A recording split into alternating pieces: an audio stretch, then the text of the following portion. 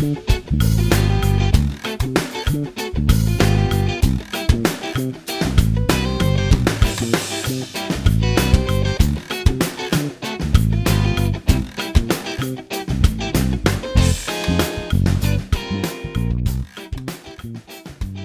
you for joining us in what will be an extra saddle pod as we take an alternative and segued deep dive into the beloved 1970s sitcom The Good Life. So let me introduce you to my very special interviewee, writer James Hogg. Hi, James.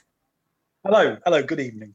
James has written the authorised biography of The Good Life star Richard Briers, who stars as Tom Good, called More Than Just a Good Life, and it was published in 2018 by Constable. And this is a book that's been described as casting a spotlight over the rich diversity of a much-loved actor's career. And it reveals Briers to be very likeable and a modest person. You had the support of Briers' family, that's right, isn't it, James, when you wrote the book? Is he someone that you were in contact with personally? Yes, I was down to... I do a lot of ghostwriting, so right. I've written a few biographies, but I do a lot of ghostwriting. So I help celebrities and people I admire write their books. And one of the people I got in contact with was Richard Briers. Unfortunately, about 6 months before he very rudely died. He rang me up. He was very interested, but he had very, very bad emphysema at the time, which is obviously what saw him off. And we chatted, and I think he'd had a few. I'd had a few. And I said something that made him laugh. And honestly, it took him about 15 minutes to come back. It almost killed him. My goodness. So it was a very bittersweet moment. But had Richard lived for another year, we would probably have got it off the ground. But when he died, I left it a year, and I thought, no, sod it. Something has to be done. Something has to be written. And so I got in touch with the family, and we took it from there. Oh, wonderful. Was he someone that you admired the work of? Oh, massively. I think I've ghosted or collaborated on 25 books. So far, and they're all people that I admire. So I would, I'm not a ghost for hire. So I will get in touch with the people I want to write a book with, and I'll say, let's write a book. So, which is great because I end up doing books with people I admire. Richard Briers is up there. I can't think of anybody. He's my favourite actor. Yeah. So he still is. So I still dream. I don't have many regrets, but one of the few I have is not meeting. And writing a book with Richard Briers. But the next best thing was doing the authorised biography. So you got everybody else. So you got the next best thing. Absolutely. And I'm guessing that along your journey of writing the book, most people had something wonderful to say about him, I'm guessing. Did you ever get the gist of him as a person ever losing his temper? Because he's not the kind of person that I sort of see as ever being miserable or cross. Yeah, definitely. Well, I mean, he's somebody who had to play King Lear. I saw him play King Lear with the Renaissance Company back in the early 90s, and you've got to be able to lose your temper big time in a role like that. And yes, he could. Not easily. He didn't suffer fools, and there are certain, if we talked off camera, then I could tell you about a few people who wound him up the wrong way. But generally, he was very amiable and affable, and he was an actor's actor. Yeah, he enjoyed what he did. He liked a glass, and he was out for a good time, really. Oh, fantastic! Do you think he ever sort of begrudged the success of The Good Life? Because I suppose that could be seen as a bit of a flimsy role compared to stage acting, Shakespearean acting. Do you think he ever felt a bit resentful towards his role as Tom Good? The absolute opposite. The absolute opposite. Richard grew up. He was born in 30? I think it was 32 or 34, and he grew up in the hungry 30s, if you like. Never had much money, and the thing that inspired him, apart from acting, was the thing that motivated him was a morbid fear of being skint, and that was his motivation. So something like The Good Life, where, I suppose he could become typecast to a certain extent. He really, really didn't care, because he was in the moment. He was putting food on the table. He was putting money by. He was a jobbing actor. He always used to introduce himself as Dickie Breer's jobbing actor, which is what he was. He was a jobbing actor. He went from job to job. So absolutely not. He said to Penelope Keith after they finished making, I think, the first series, he said, "You do realise nothing for all four of us will ever be the same again." So he knew what it meant. He knew what was happening. He knew that how big, that what The Good Life was going to become. But no, he had no truck with it whatsoever. Do you think there was a role that particularly made him the happiest out of his entire career? Was the one moment, do you think, when he was working, that sort of stood out to him? Well, it wasn't that role. The role didn't do it for him at all. He didn't like Tom Good. He thought Tom Good was conceited, selfish, which he was. Yeah. I think Tom Good as a character was better for knowing.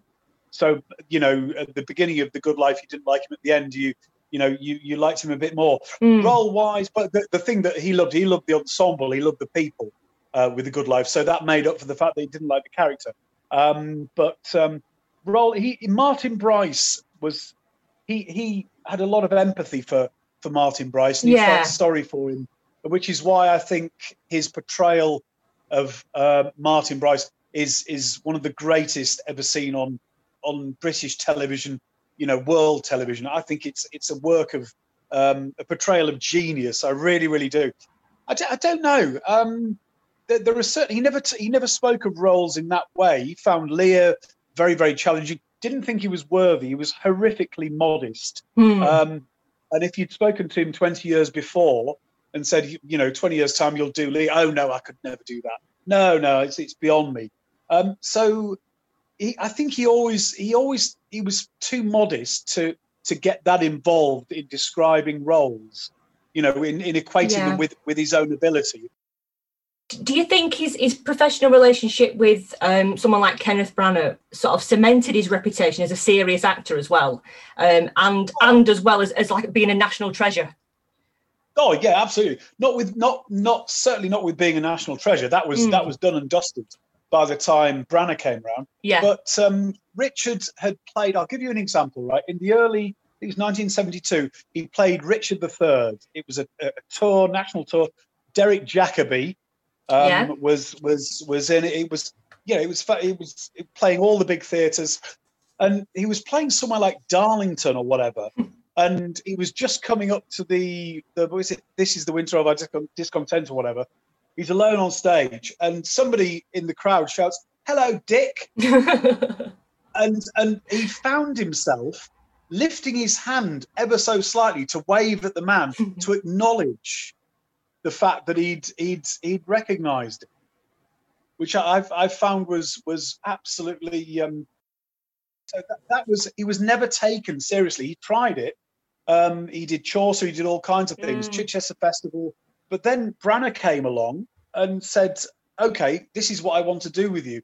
And it was manna from heaven, because he'd never had a mentor in that particular genre, if you like. Yeah. And then Branagh comes along, this young pretender who's, knee-high to a grasshopper in his 30s, and sees something that nobody else has. Because then by that time he was typecast as a light comedian. He was P.G. Wodehouse, Esmond and Larby, etc., etc. And then Branagh comes along and says, "No, I want you to play. I want you to play Malvolio. I want you to play Lear." First he had no. I'll tell you what, he was. We talk about Branagh as he is now. He's Sir Kenneth Branagh. Back then, he was nobody. So Richard was taking a massive risk by getting involved in this upstart, this actor director who nobody had heard of, and ended up doing world tours with him, etc. But Richard loved being solvent. And he liked taking all the safe roles, but he would also take a chance. Fantastic. Good life, good life, good life, good life, good life, good life, good life. In terms of TV and his own preferences, what do you know? What kind of things that he would choose to watch? I know that. I'll tell you what. One of the great joys about writing his biography, Lucy Briers, his daughter, invited me to the family home which they'd lived in since the 60s. Yeah. And showed me into his study, which had been kind of just left. No, it wasn't like Kenneth Williams' flat, covered in cling film or anything. But they hadn't really touched it. But they hadn't really touched it for the simple reason they didn't really know what to do with it all. And they said to me, "Would you go through it, almost an archive, everything?" Oh, what a you job! have no idea that. Oh, I know it wasn't bad, and he had all his bits and pieces from RADA.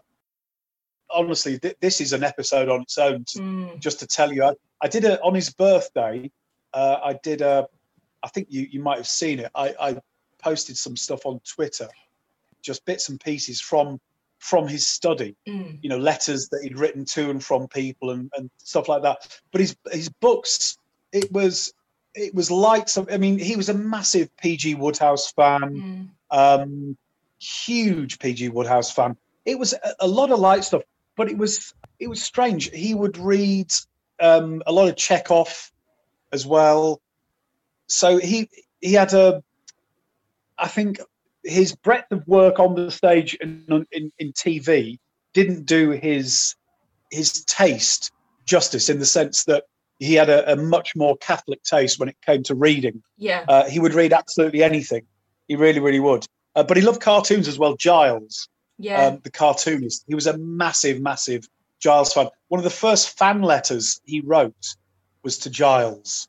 And I think I posted I'm not sure if Giles actually knew who he was. He just sent this very nice letter saying, "Hello, Richard Briers. Thank you very much indeed." And I posted it. But no, he was very well read, but it was mainly Wodehouse and then playwrights. Chaucer, Ibsen, he appeared in Ibsen, Shakespeare, etc. So yeah. There's a couple of things that I've read quite recently about Richard Briers and his liking of swearing. Did he swear so vociferously? It's not a rumour that is that truth? No, it's massive, massive truth. It's fucking huge. And I ghosted a few years ago Brian Blessed's first volume of autobiography called Absolute Pandemonium, and they did the film. Which one was it? With Branagh, Emma Thompson, Tuscany, Denzel Washington. Oh God, can't believe I've gone blank. Blessed and Briers, they were very, very great friends. And Blessed told me when we were doing this a few years ago that him, Branagh, somebody else, Pat Doyle, who wrote the music to this film, was it Much Ado? Must have been Much Ado. And they would have swearing competitions. Amazing. And they would sit around in a huddle, the four of them, and they would shout and bawl at each other and swear, and they would take it in turns. And then it was almost like a game show. And then whoever sort of faltered would go, and it was always Briers and Briers and Blessed who were left cursing each other. So yeah, he was a prolific swearer. Two things that people don't believe about Richard Briers: A, that he was a heavy smoker, obviously smoking killed him, and that he swore like an effing trooper. But yeah, he did. He was a prolific swearer. Amazing. It was Much Ado. I've just had a quick check. It was Much Ado. Yes, you're right. But by the way, on that film, which also starred Keanu Reeves, Richard befriended Keanu Reeves and ended up teaching him all the great Edwardian actor poses, sort of strength, anger, madness, happiness, which all his idols, Richard's idols, used to do. That was their trade on in Edwardian theatre, and he taught Keanu Reeves all of them, and he was a very willing student, apparently. That's brilliant. Fabulous. Yeah. Paul Eddington, who was obviously his co-star in The Good Life. Am I right in thinking that's someone that you knew as well? No, I didn't know. We used to work at a theatre called Wyndham's, which is on Charing Cross Road. And one of the last thing that Paul ever did was a play called Home. Yes. By, I think it was David. Yeah. And with Richard. Yes. So I saw them both in that, which was the only time I ever saw Richard in real life, and Paul. Yeah. I'm a massive, massive fan of Paul Eddington. And I think nobody was happier than Richard when Paul found genuine stardom, in Yes Minister, Yes Prime Minister. Yeah, of course. Nobody was happier. And so I think the thing about The Good Life is that it's like a good band. It's like the Beatles or Queen or whatever. You take as good as strong as all four members are, take one away, and there is nothing. You have nothing, or you have nothing anywhere near as strong. And it was exactly the same with The Good Life. All four were pivotal, and none more so than Paul Eddington. What an actor! Absolutely. Do you think, obviously, when people turned up to watch Home, the play being quite depressing, that people turned up thinking that they were going to be watching Tom Good and Jerry Ledbetter? Do you think they were expecting more than what they got? Yeah, they probably were. It was, because Paul was, he was being treated for cancer at the time. He was having chemotherapy, and his head. He was very tanned because of the treatment, and also he had a lot of scars on his head. And there was a part in the first act where he had to take his trilby off, and obviously he looked like he was very badly scarred. Yeah. And there was a gasp from the crowd every night, and he knew it was coming. Everybody did. It was awful. So on top of the fact that you had all these people turning up thinking that they were going to see.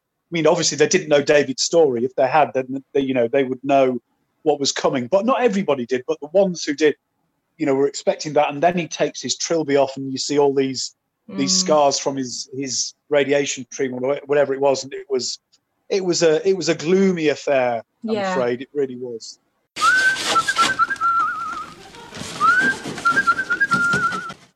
Just on the topic of Margaret Thatcher, I think Ben had picked up recently on the story behind Richard Bryer's obit in The Spectator, describing him initially as a Thatcherite hero that was later amended to focus on the Margot character. Was this something that his family was aware of, or that they were sort of a bit upset about? I don't know. Did you know anything about that? Richard's own politics, or Richard was an old-fashioned Tory. He was not a Thatcherite. Yeah. Under any circumstances, I don't think he liked her very much. But he was. All I know from his family that he was, an old-fashioned conservative. Yeah. He was the Telegraph reader. He didn't care for the Guardian. He didn't care for the Lubbies, the sort of bleeding heart liberals, etc. He also, with the same respect, he didn't care for uber greed either, and he was obviously a very charitable man. And contrary to popular belief, those sort of old-fashioned Tories were, very altruistic, and I think that was what Richard was. That's what he said he was anyway, and that's what his daughter Lucy. That's the way she described him. With him, obviously, the Good Life is our sort of our area of what we sort of chat about in depth quite a lot. His relationship with Felicity Kendall, obviously on screen when you see them as the Goods, it is the ultimate in a relationship. Everything seems to work and it goes as relationships do. His actual relationship on friendship with Felicity Kendall, it seemed quite strained towards the end, quite distant based on comments from sort of both parties.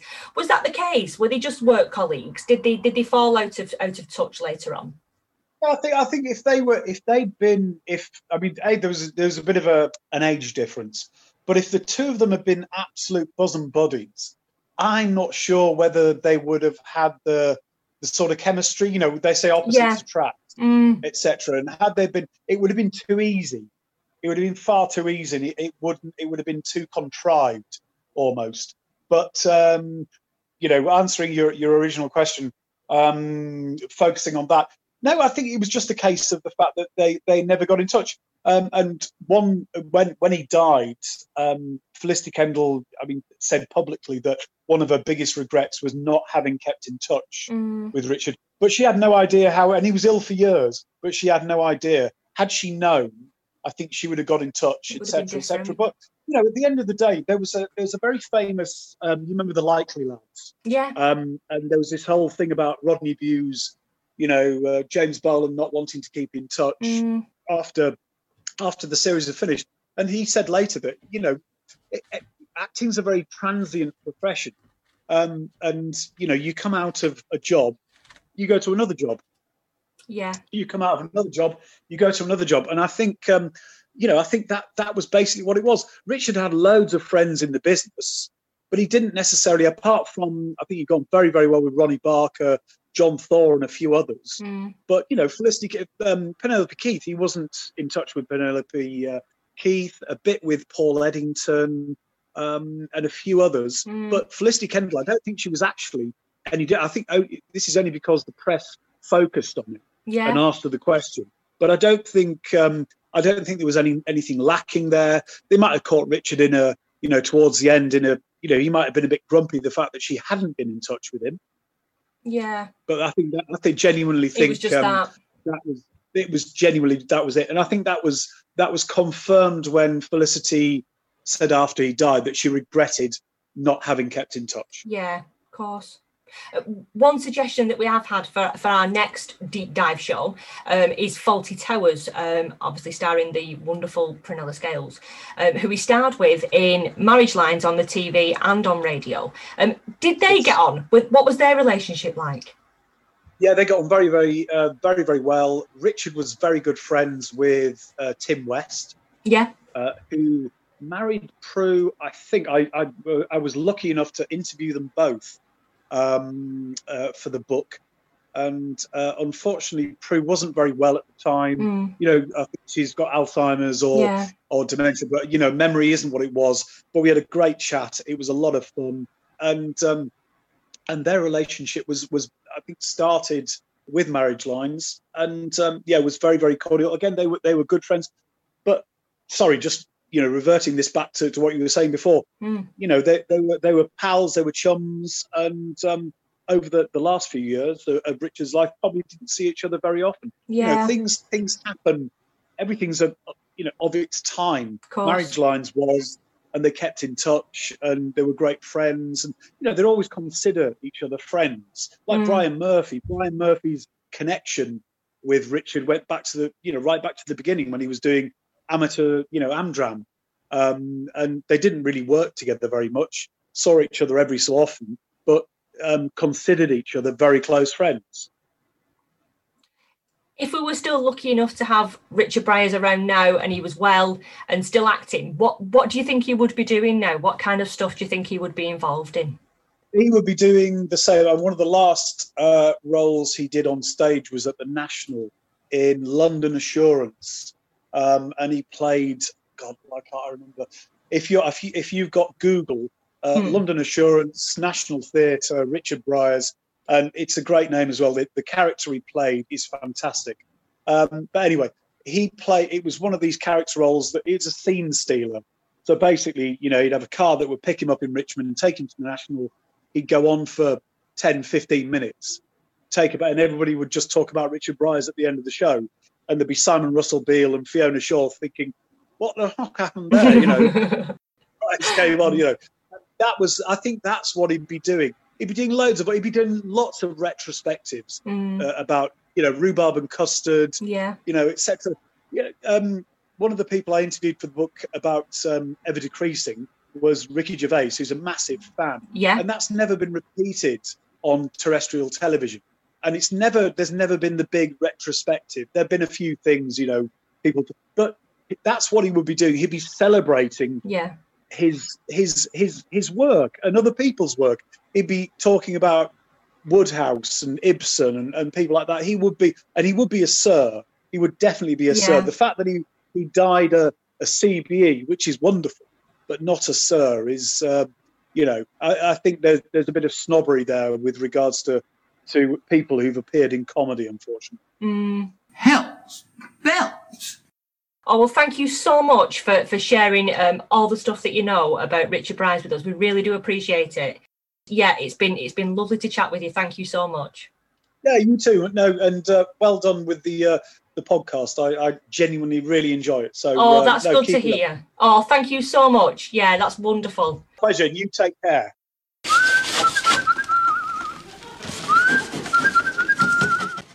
More Than Just a Good Life, the authorised biography of Richard Bryars, was published by Constable and is available in print and to download from all usual places. You can also follow James on Twitter at JamesAHog2, and we'll be back with our next episode of the Sado Podcast on Tuesday.